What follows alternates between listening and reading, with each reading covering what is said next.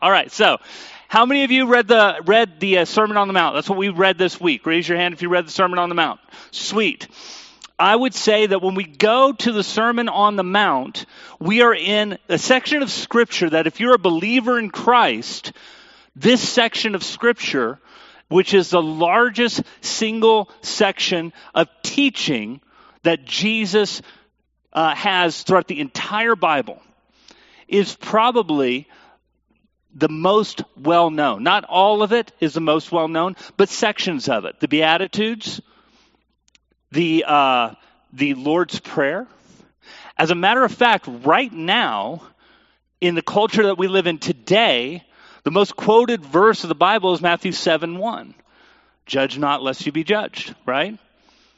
So we know something from each of these three chapters that we studied this past week just because they're so familiar to us.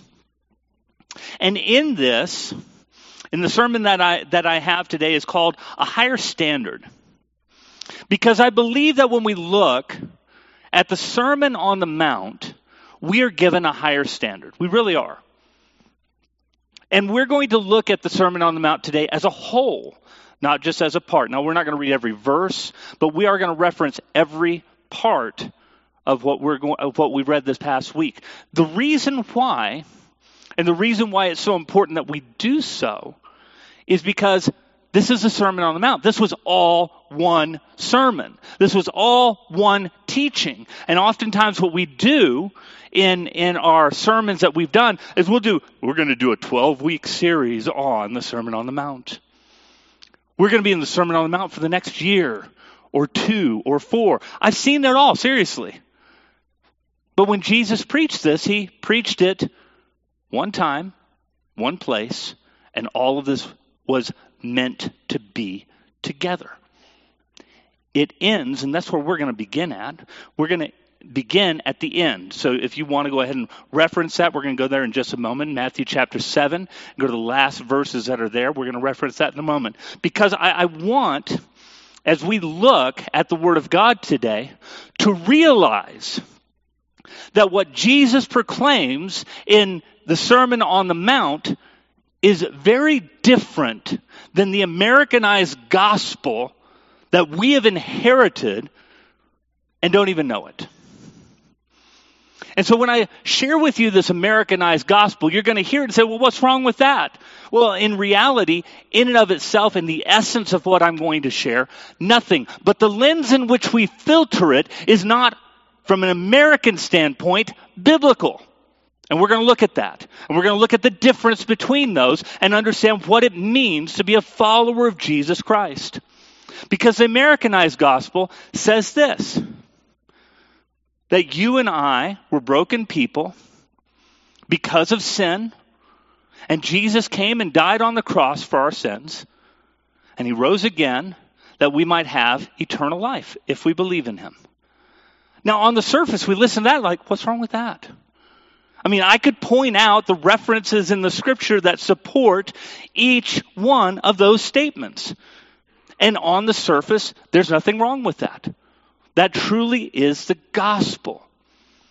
However, in our Americanized understanding of that gospel, we redefine some of those terms that I just mentioned within that little category to an American standard and not a biblical one. And it changes everything. And so what we're going to do is we're going to look at the words of Jesus. Like I said, this whole Sermon on the Mount is all his words. So we're going to look at the words of Jesus in context, this whole thing, and begin to understand the difference between our Americanized, contextualized gospel and the gospel that's actually being preached by Jesus. So, Matthew chapter 7, verses 24 through 29. Therefore, and it's important, he begins with therefore. This is the ending statement of this sermon. This therefore is everything that precedes it. He is wrapping up. So the therefore doesn't mean the last few verses above or the chapter that we're in. It goes all the way back to chapter 5. sometimes we don't catch that. And I know I just read one verse of scripture and I'm like going off on a tangent, but I want you guys to understand he's referencing the entirety of the Sermon on the Mount when he says therefore. Okay? Not just one little section. Because he said a lot. Therefore, everyone who hears these words of mine and puts them into practice is like a wise man who built his house on the rock. The rain came down, the streams rose, and the winds blew and beat against that house, yet it did not fall, because it had its foundation on the rock. But everyone who hears these words of mine and does not put them into practice is like a foolish man who built his house on the sand. The rain came down, the streams rose, and the winds blew and beat against that house, and it fell with a great crash. And when Jesus had finished saying these things, the crowds were amazed at his teaching because he taught as one who had authority, not as their teachers of the law.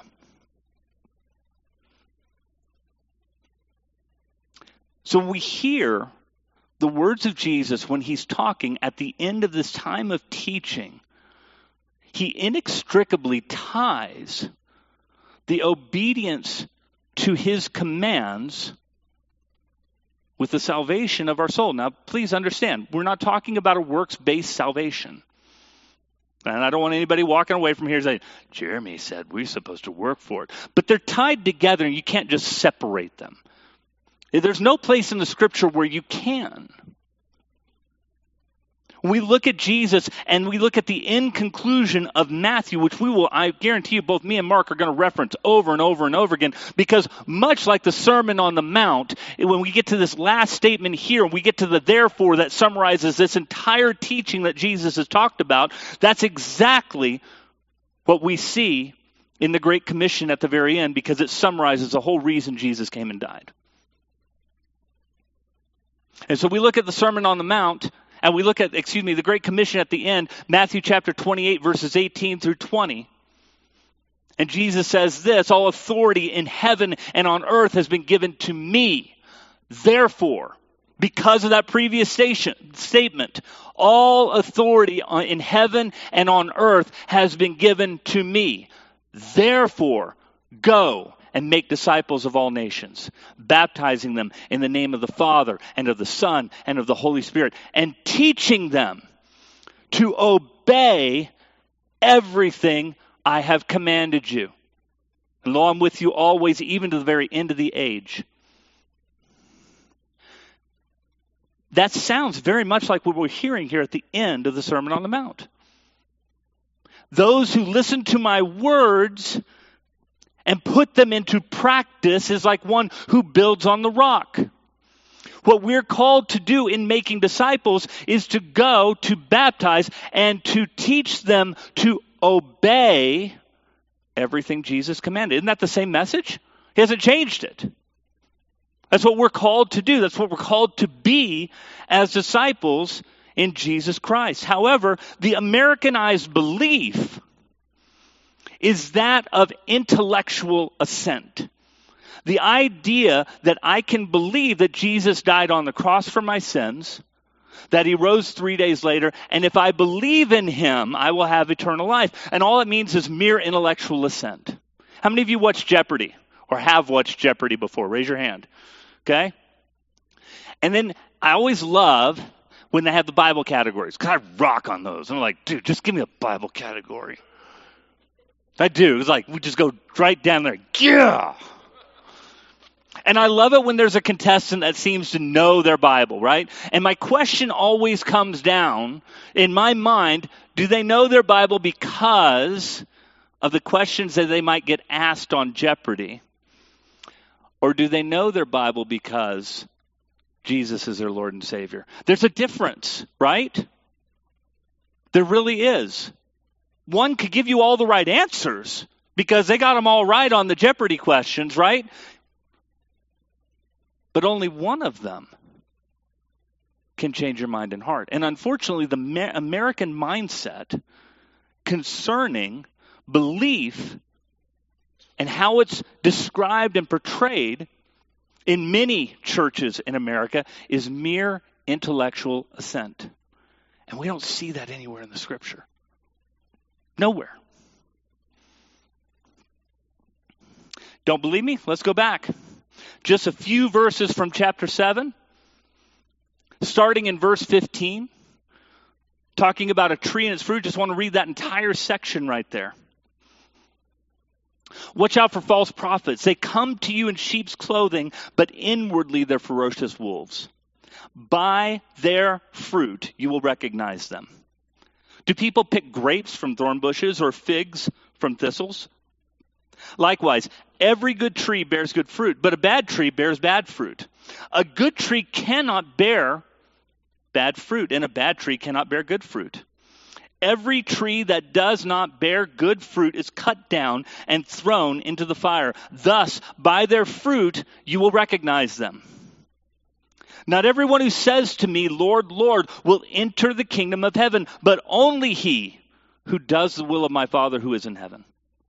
Many will say to me on that day, Lord, Lord, did we not prophesy in your name, and in your name drive out demons and perform many miracles? And then I will tell them plainly, I never knew you. Away from me, you evildoers. See, there's going to be a lot of people who think they know Jesus who don't know Jesus. There's going to be a lot of people who have taken on an Americanized version or some other version that's out there of what they think is the gospel of Jesus Christ from mere intellectual descent that doesn't touch on their heart or change their life or anything like that. And they're going to stand before Jesus and say, look, I did all of these things in front of all of these different people to show that I was really a follower of you. And Jesus is going to very plainly tell them, according to his words, not mine, I never knew you. You know, Pastor Mark and myself, we very, very clearly tell you guys the importance of being in the Word of God. We tell you need to be in the Word all the time. Not for our sake. Not for our sake at all, but for your sake. So you know what the words of Jesus say. So you know that the message of the Word of God stands clear. And so this whole idea, again, of works and belief being inextricably tied together is found in so many different places in the Scripture. Ephesians chapter 2, verses 8, 9, and 10, which we usually only quote 8 and 9. We don't quote 10. But 10, when you take 10 away from 8 and 9, it changes everything concerning the meaning of what you're reading. So 8 and 9 is, for by grace that you've been saved through faith and not of yourself. It's a gift of God, not of works, so that no one can boast. That's 8 and 9. Now, when we stop there, we're like, see, it's not our works. Our works don't save us, and I agree. But verse 10 is very important because it's called context. You know? It's this old joke of a guy who was reading the Bible saying, Lord, Lord, Lord, what should I do? I need to know what you would want me to do next. And he decided that he would open the Bible, and whatever message was right there, that's what he would do. And so he opens the Bible and it says, and then Judas went out and hung himself. Reading the Bible out of context is a lot like that. We hang ourselves. So what does verse 10 say of Ephesians chapter 2? For we are God's workmanship, created in Christ Jesus to do good works that he prepared beforehand that we should walk in. That changes everything from verses 8 and 9. If I quote verse 8 and 9 out of context, it's all Jesus, it's not me that saves me. Absolutely true. First of all, that's absolutely true. But there's no response on the end. Verse 10 shatters that. Because verse 10 says there's absolutely a response. I'm God's workmanship, created in Christ Jesus to do good works that he created for me to do beforehand, that I need to walk in those things. It's a big difference. The idea that Jesus got me, that doesn't mean any change in me whatsoever. James chapter 2, verses 18 and 19. Attacks this very same line of thinking. It's true. I know it's sad, but it's true. So, I love it.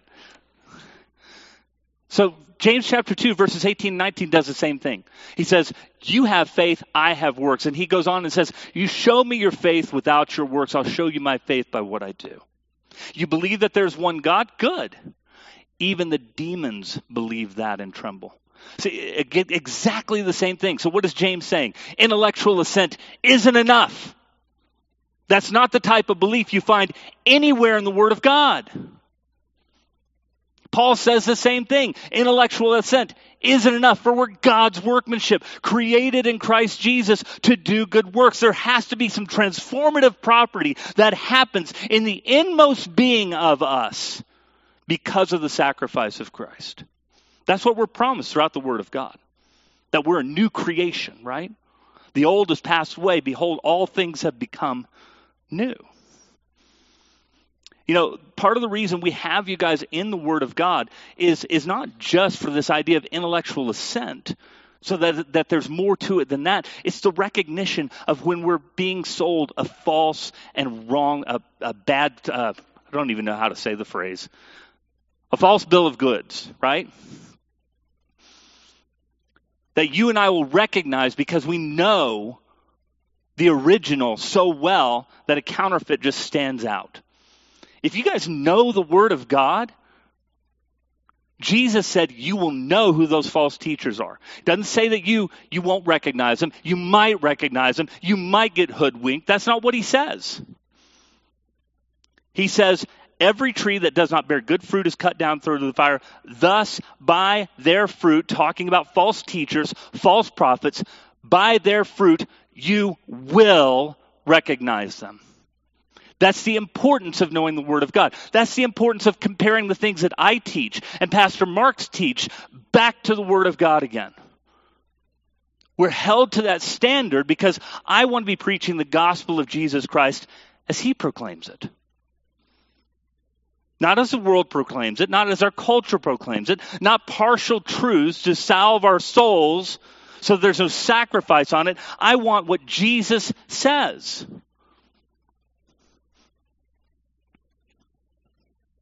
And there are a couple things that he says in this passage that hurt our American sensibilities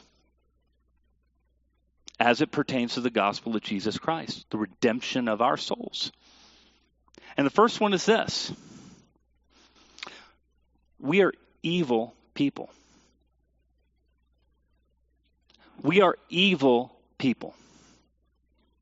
Our sensibilities of our age today want to say things like broken. And me and Mark have used this phrase before. We're broken. All of us are broken. We're fallen. But our culture has kind of sanitized those words to make them mean something that the Scripture does not mean. And so when we hear broken, well, somebody else could break us. That might not even be our fault. If we're fallen, it just means that I'm not perfect, but I'm not that bad. And maybe I can do enough good things in order to earn my way into heaven. God will accept me and to be able to do that. Jesus, on the Sermon on the Mount, shatters that. Absolutely shatters that. So if we go back just a few verses before, you'll notice I'm kind of going backwards, which is normal for me. Anyway, so Matthew 7, verse 9. Which of you, if his son asks for bread, will give him a stone? Or if he asks for a fish, will give him a snake? If you then, though you are evil, know how to give good gifts to your children, how much more will your Father in heaven give good gifts to those who ask him? So in everything, do to others what you would have them do to you, for this sums up the law and the prophets. Do you notice what Jesus did there? He acknowledged that evil people can do good things. Evil people can do good things. Evil people can be good parents. Evil people can do really good community things for the community around them. Evil people can do all types of good things. They're still evil. You and I are evil. In and of ourselves, we are evil. And I want this to be understood. So when Mark says broken, when I say fallen, those are other words that we could rightfully use. But what you need to hear when you hear that is that we are evil. Left to our own devices, we do what we want to do at the expense of other people and of God. That's just who we are. That's the fallen, sinful nature. It's a terrible, terrible thing to have. All of us have it. I mean, this is exactly why Jesus, when we go back to the latter half of Matthew chapter 5, think about what he starts to talk about. He talks about him being the fulfillment of the law, and then he starts talking about the law, and he starts talking about murder. And what does he do? He doesn't just include murder. You've heard it said of old, do not murder. But I tell you, don't have hatred in your heart for your brother. Anybody who's angry is danger of the fire of hell. If you say, you fool, if you say, raka, this standard, this is a higher standard, right? Because everybody else, we kind of like doing the bare minimum. I've actually heard people say, well, I'm not a murderer. And Jesus is like, I'm sorry, that doesn't make you righteous. Congratulations, you didn't murder somebody today. How wonderful. You're still evil. Seriously. And that's what this extrapolation that we see in Matthew chapter 5 is all about. It's making this standard so you understand this is God's standard. And all of us find ourselves in there. Because he moves from murder and he moves from there to adultery, right? You have heard it was said, don't commit adultery. But I tell you that anyone who looks at a woman lustfully has already committed adultery in their heart. Guys, I'm going to speak to all you. You're guilty. You know why? Because I'm a guy. And I'm guilty. The age in which we are living in right now tempts every single one of us as guys to look at women as objects. It's always been that way. Jesus is exposing that it's always been that way. The passions on our heart drive us to insanity, right? Really does. The pressures of trying not to see people that way is so hard. I fail so many times. Sincerely, I wish I didn't. That's why I know I need Jesus. In our day and age where we have our phones out and those types of images are more abundant and plentiful and available with nobody else knowing about it, man, the torture on each of our souls.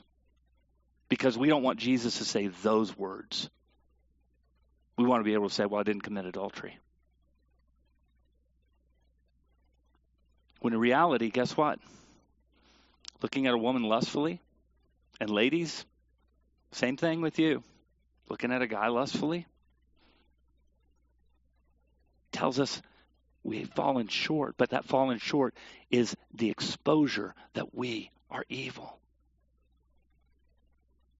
We don't want to hear that, but it's true. And he would go on from there, and he talks about divorce. It says anybody who divorces his wife must give her a certificate of divorce. But I tell you that unless it's marital unfaithfulness, you force that person, if they marry another, to commit adultery. In other words, these are my rules. I set these things up. And yet we change those things, don't we? Based upon our convenience because we're evil. That's what the sin nature does. And it talks about oaths next. You've heard people say, do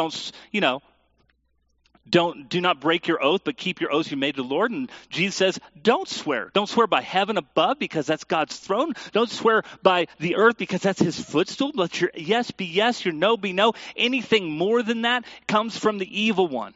Is sinful. James would repeat that as well. Think about it. Why is that important? Because if I have to tell you that this time I really promised to do it, Mark, I know you wanted me to do this last week. I didn't do it last week like I said I was going to do, but this week I promise I'm going to do it. Give me a stack of Bibles and I will just promise on those Bibles. When we start doing that, we're basically saying my word as is isn't good enough. If I have to make an oath to you that my word is going to mean something because I'm adding something to it, whether I'm swearing to God in heaven, swearing to earth on a footstool, swearing on a stack of Bibles, swearing on whatever is precious to me. How many of you, okay, so Madeline talked about Lord of the Rings. She's going to watch Lord of the Rings today. How many of you have seen Lord of the Rings? Raise your hand. So if you've seen Lord of the Rings, you've got Gollum who is there. How do they get his initial allegiance?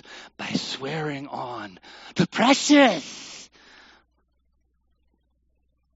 The ring is treacherous, but it will hold you to your word. You know why? Because there was no other way in which they could trust him. They needed something greater than his word. You know, you and I, same thing. When you and I add something, we show our untrustworthiness. And you know what that shows? We're evil. Evil. And we don't like that word, do we? Because I'm applying this and I'm saying the one word that is, like I said, just wrecks all of our sensibilities. But I'm a good person. No, you're not. That's Jesus' whole point for bringing all of this up. The whole idea, an eye for an eye, a tooth for a tooth. And he says, if somebody forces you to go 1 mile, go 2 with them.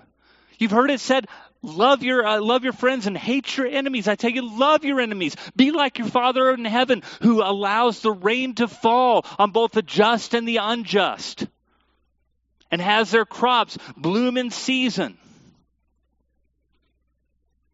Think about it. It's a lot different than the world around us, even different than the way we want to treat people who we consider our enemies. Because we've adopted an Americanized culture of what the Word of God says, rather than what Jesus says concerning the Word of God and ourselves. Colossians chapter 1 backs this up. If I go to Colossians 1, verse 21, I want you to think of what Paul's talking about. He's just talked about Jesus' sacrifice on the cross. In verse 21, he says this, once you were alienated from God and were enemies in your minds because of your evil behavior. But now he's reconciled you by Christ's physical body through death to present you holy in his sight without blemish and free from accusation. That little word. That little word messes with so many things. If I just stop right there with that without accusation, see, he saves me from my sins. He makes me holy in the sight of God. Listen to the if. If you continue in your faith, established and firm, not moved from the hope held out in the gospel. This is the gospel that you have heard and has been proclaimed to every creature under heaven, and of which I, Paul, have become a servant. It's not like you can just say, I believe this, and then I can go about and do my own thing. Paul's not saying that. There's an if that's involved there. You are saved. You are without blemish if you continue to walk in him. Continue to believe in what you first hoped in. See, this is what Jesus is setting up. Because they're inextricably tied together. His finished work on the cross, our free gift, and our obedience can't be separated. They just can't be. Our obedience isn't what saves us. But our obedience does tell us who we are. Because chapter 6... and as we get into Matthew and the Sermon on the Mount, chapter 6 is all about the heart. Everything about chapter 6 is the heart. Everything. Giving to the needy. Don't do it in front of other people. Some people want to announce how much they've given so that they'll be so nice and so recognized. Remember, this is all coming back to that therefore. Remember at the end. And the false teachers and the false prophets, look, Lord, look at what I did. Look at this awesome thing that I did. I gave $1 million. I had $4 billion, but I gave $1 million, and look how great I am. Because I gave that. When you give to the needy, don't let your right hand know what your left hand's doing. And your Father who sees what you do in secret will reward you. And when you pray, don't pray like the hypocrites, because they think that they're going to be heard with all of their loud noises. But He prays so eloquently. How many of you have been intimidated by somebody who can pray better than you? Pray better than you. How many of you have been intimidated by that? Raise your hand. I'm not that eloquent. Psh, I don't see anything in the scripture that talks about eloquence. Jesus actually uses a parable where he talks about a tax collector and a Pharisee, and the Pharisee there and says, "Oh Lord, I thank you that I'm not like other people. I tithe everything that I have, and I'm so awesome. I'm glad that I give to the poor and the needy and do all of these things, and I'm not even like this tax collector beside me." And the tax collector wouldn't even lift his head to heaven, beats his breast. He says, "Lord, forgive me, a sinner." And he says, that man walked away justified. You and I being intimidated because we don't pray good enough, what kind of stuff is that? That's not the Word of God. That's not the thing about the Word of God. They think they'll be heard because of their many words. I tell you, when you pray, go to your closet. I've never prayed in my closet before. How many of you saw War Room? They made a prayer closet. How many of you have ever thought about making a prayer closet? Never prayed in, but the idea isn't so much prayer closet. It's the idea that not everybody has to see you praying. Who are you when nobody else is looking? And your Father who sees who you are will reward you. And when you pray, pray this: Our Father who art in heaven, hallowed be thy name. Thy kingdom come, thy will be done on earth as it is in heaven. Give us this day our daily bread. Forgive us of our trespasses as we forgive those who trespass against us. And lead us not into temptation, but deliver us from evil. For thine is the kingdom, power, and glory forever and ever. That's how we're supposed to pray. Daily bread, daily provision, forgiveness for others, forgiveness for our own. Because he's dealing with the heart. Right? That's who we're supposed to be all the time. But if you're just here on Sunday and this is your show time, this is your holy time because you're going to come into this place and say, "I go to church every Sunday." Who cares? It's not about this place. I mean, it is. We should be gathering together. We should be meeting together out of obedience because I want to be obedient to him. Because I want to be taught to obey everything he commanded. And this is part of that obedience. And this is what I want to do, not just on a Sunday morning, but on Monday and Tuesday and Wednesday when I'm at work and when it's hard. These are the things he's talking about. He goes on to fasting and says the same thing. When you're fasting, don't go around mournfully. "Oh, I haven't had food for 7 days, but I'm doing it for God." Oh. Wash your face. Look normal. If it's that important that you're praying about it, that you're denying yourself sustenance, God will see it.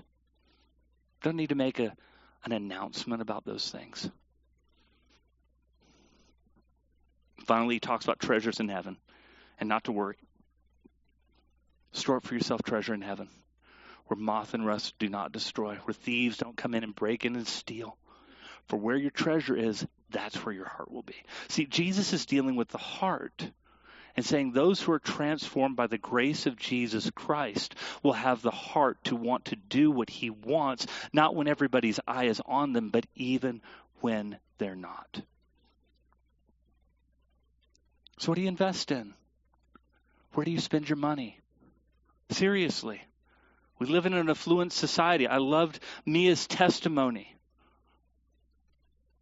We live in such an affluent society. Where are you spending your money? What are your priorities? If I look at your checkbook, where is your heart? Where is your treasure? Throughout all of this, you know what's interesting to me? When we get to the whole point of do not worry at the bottom, you know the two things that Jesus mentions? Clothes and food. That's it.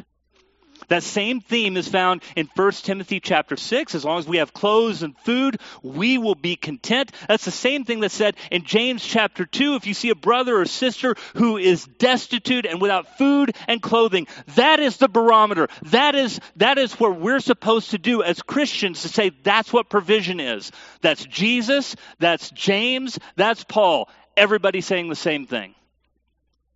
You and I, provision, we think a whole lot differently, don't we? We do.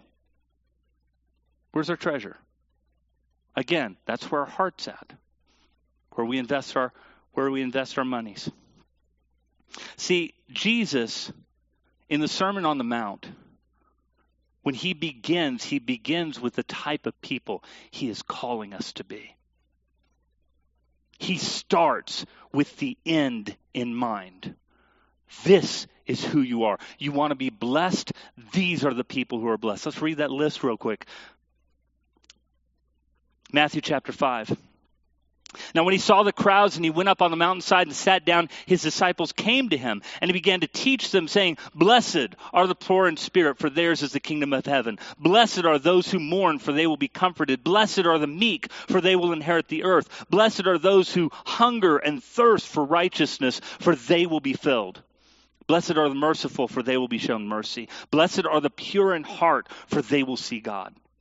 Blessed are the peacemakers, for they will be called sons of God. So far, so good. We're all happy with that. These are awesome things, right? Verse 10. Blessed are those who are persecuted because of righteousness, for theirs is the kingdom of heaven. Blessed are you when people insult you, persecute you, and falsely say all kinds of evil against you because of me. Rejoice and be glad, because great is your reward in heaven. For in the same way they persecuted the prophets who were before you. You're the salt of the earth. But if the salt loses its saltiness, how can it be made salty again? It's no longer good for anything except to be thrown out and trampled by men. You are the light of the world. A city on a hill cannot be hidden. Neither do people light a lamp and put it under a bowl. Instead, they what do? Okay, let's see. Hang on, I lost my spot. Oh, neither do people light a lamp and put it under a bowl. Instead, they put it on a stand, and it gives light to everyone in the house. In the same way, let your light shine before men, that they may see what? Your good deeds. And praise your Father in heaven. Throughout the Sermon on the Mount, throughout the entirety of the Word of God, our faith in Jesus Christ and our obedience to Him that leads to deeds that He wants us to do are inextricably tied together. You cannot separate them. It's not possible. Yes, we are saved by faith through grace, through His finished sacrifice. But that finished sacrifice, in order for it to mean something, has to transform us through the power of the Holy Spirit to be the type of people He's called us to be. Anything less than that is not salvation. Not my word, His, throughout the Word of God. We just can't say, I'm going to leave church today. That was a really great sermon. But I'm going to go on living my life however I want. Got my spiritual, dose of spirituality. I got my spiritual mocha for the day. God is calling you and I to so much more. To so much more. And it starts with belief in Christ that leads to an obedience, a caring for what He says concerning our life. Will any of us be perfect? Absolutely not. Absolutely not. We're going to struggle with sin until Jesus comes back. But man, I don't want to. I'd love to overcome a lot of things that I still struggle with, wouldn't you? I still want to be that faithful person in the silence and in my room when nobody else is looking, as I am before you right now. That should be you.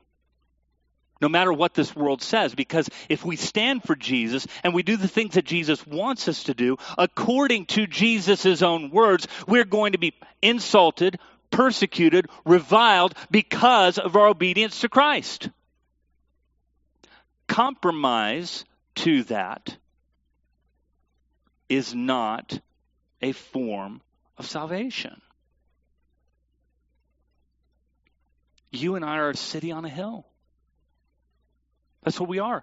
Not to be hidden, to be out there so that everybody knows who we are. One of the things that I love about my kids, I've tried to raise them in the Lord, do the best that I can to do that, me and Shannon both. And one of the things that they do better than me, it's like light years better than me. They love talking to others about Jesus. For them, it's just like a priority. They want to talk to others about Jesus. Kathleen comes home yesterday. Guess what? She's talking about somebody wanting to talk to him about Jesus. She, more than anybody else, we had these cards. I pulled them out because we still have them. We had these cards of invitation that you guys can personalize. We did this a couple years ago. So I have a lot of these cards that are out there. Has a QR code, so if they scan it, they go straight to our website. You write your name and your contact information so that you can invite somebody to church. I put about 18, 20 of these packs out there. There's 50 in each one of these rubber band packs. I'd encourage you guys to go out and do that and start being that city on a hill. We want to hand this out to everybody. And yet we're so afraid to do it. And I just want to be honest with you. I've been a Christian 30 years.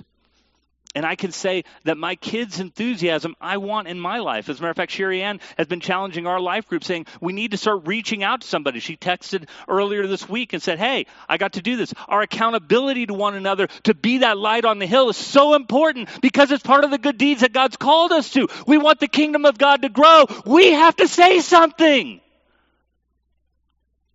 We have to do something.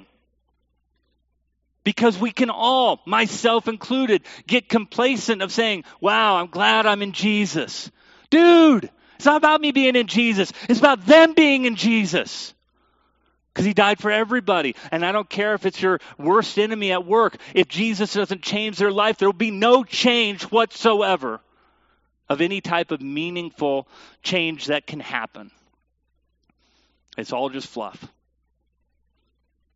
Guys, this is what it means to be a disciple of Christ. This is where our priorities ought to be. This is where our treasure should be. This is why the sermon put together the way that it is and us discussing it as an entire unit is so important, because when we lose context, we lose what Jesus is actually saying. We kind of pick it apart and say, there's this part and then there's this part. He talked about the whole thing. And you can't take it apart from one another. Who are you in Christ? What has God called us to be as the people of God? A light on the hill. Salt of the earth. We're called to be these things to a lost and dying world. Because without Jesus, we got to recognize we're evil. Evil. We're not made good of our own accord. We're made good by his finished work and how we're seen through God. Let us not forget we still, as Christians, at times do evil things. It's called sin that we need to repent of. But my hope is Jesus. I look forward to that day, one day, where all of these fights that sometimes I win and sometimes I lose as I'm trying to be obedient to Jesus. These fights will be over because I'm going to be before my Lord and Savior, and he's going to say, it's finished, it's done. I look forward to that, and I want others in this world who are evil, who are struggling, and as much as I'm struggling and you're struggling, to know of the hope that we have in Christ. But it only happens, it really does, it only happens when you and I recognize that it's got to be more than this. It's got to be more than this. I want to encourage you guys. Like I said, there's about 18 more packs that are out there, 50 a piece. It's like 900, if I've done my math right. If I've done it wrong, so you can tell me afterwards. We have the possibility of reaching out to a lost and dying world, filling this place with the gospel of Jesus Christ. You know we're going through the Word of God. You have the possibility of starting good conversations, looking at where you spend your treasure so your heart's in the right place. Let's proclaim the full gospel of Jesus Christ, because it's a higher standard than what the world believes. And let's start living it here. Would you stand with me?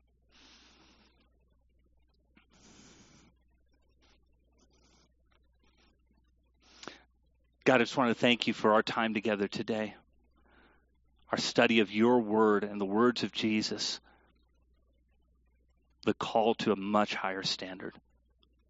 Lord, I just freely confess I fall short so much. So many things that I still struggle with as a believer in Christ. And I know someday, one day, when you return, that struggle will be done. My hope is not in myself. My hope is in you, O Lord. Until then, I pray that you will help me to spin myself on you, to seek first your kingdom, your righteousness, and trust that everything else will be provided for if I do so. Let me look for opportunities at my work, dear Heavenly Father. Let me look for opportunities in the places that I go to spread the good news of the gospel of Jesus Christ, to be the light and the city on the hill that you've called me to be, dear Heavenly Father. To hold out the hope that only comes through Jesus. God, I just pray, Lord, I pray for an obedience in my own life and in everybody else's life here, Lord, that transcends what happens on Sunday morning or whenever our life groups meet, Lord. That it's a desire of our heart because through the Holy Spirit, you're trying to transform us into the likeness and image of your Son.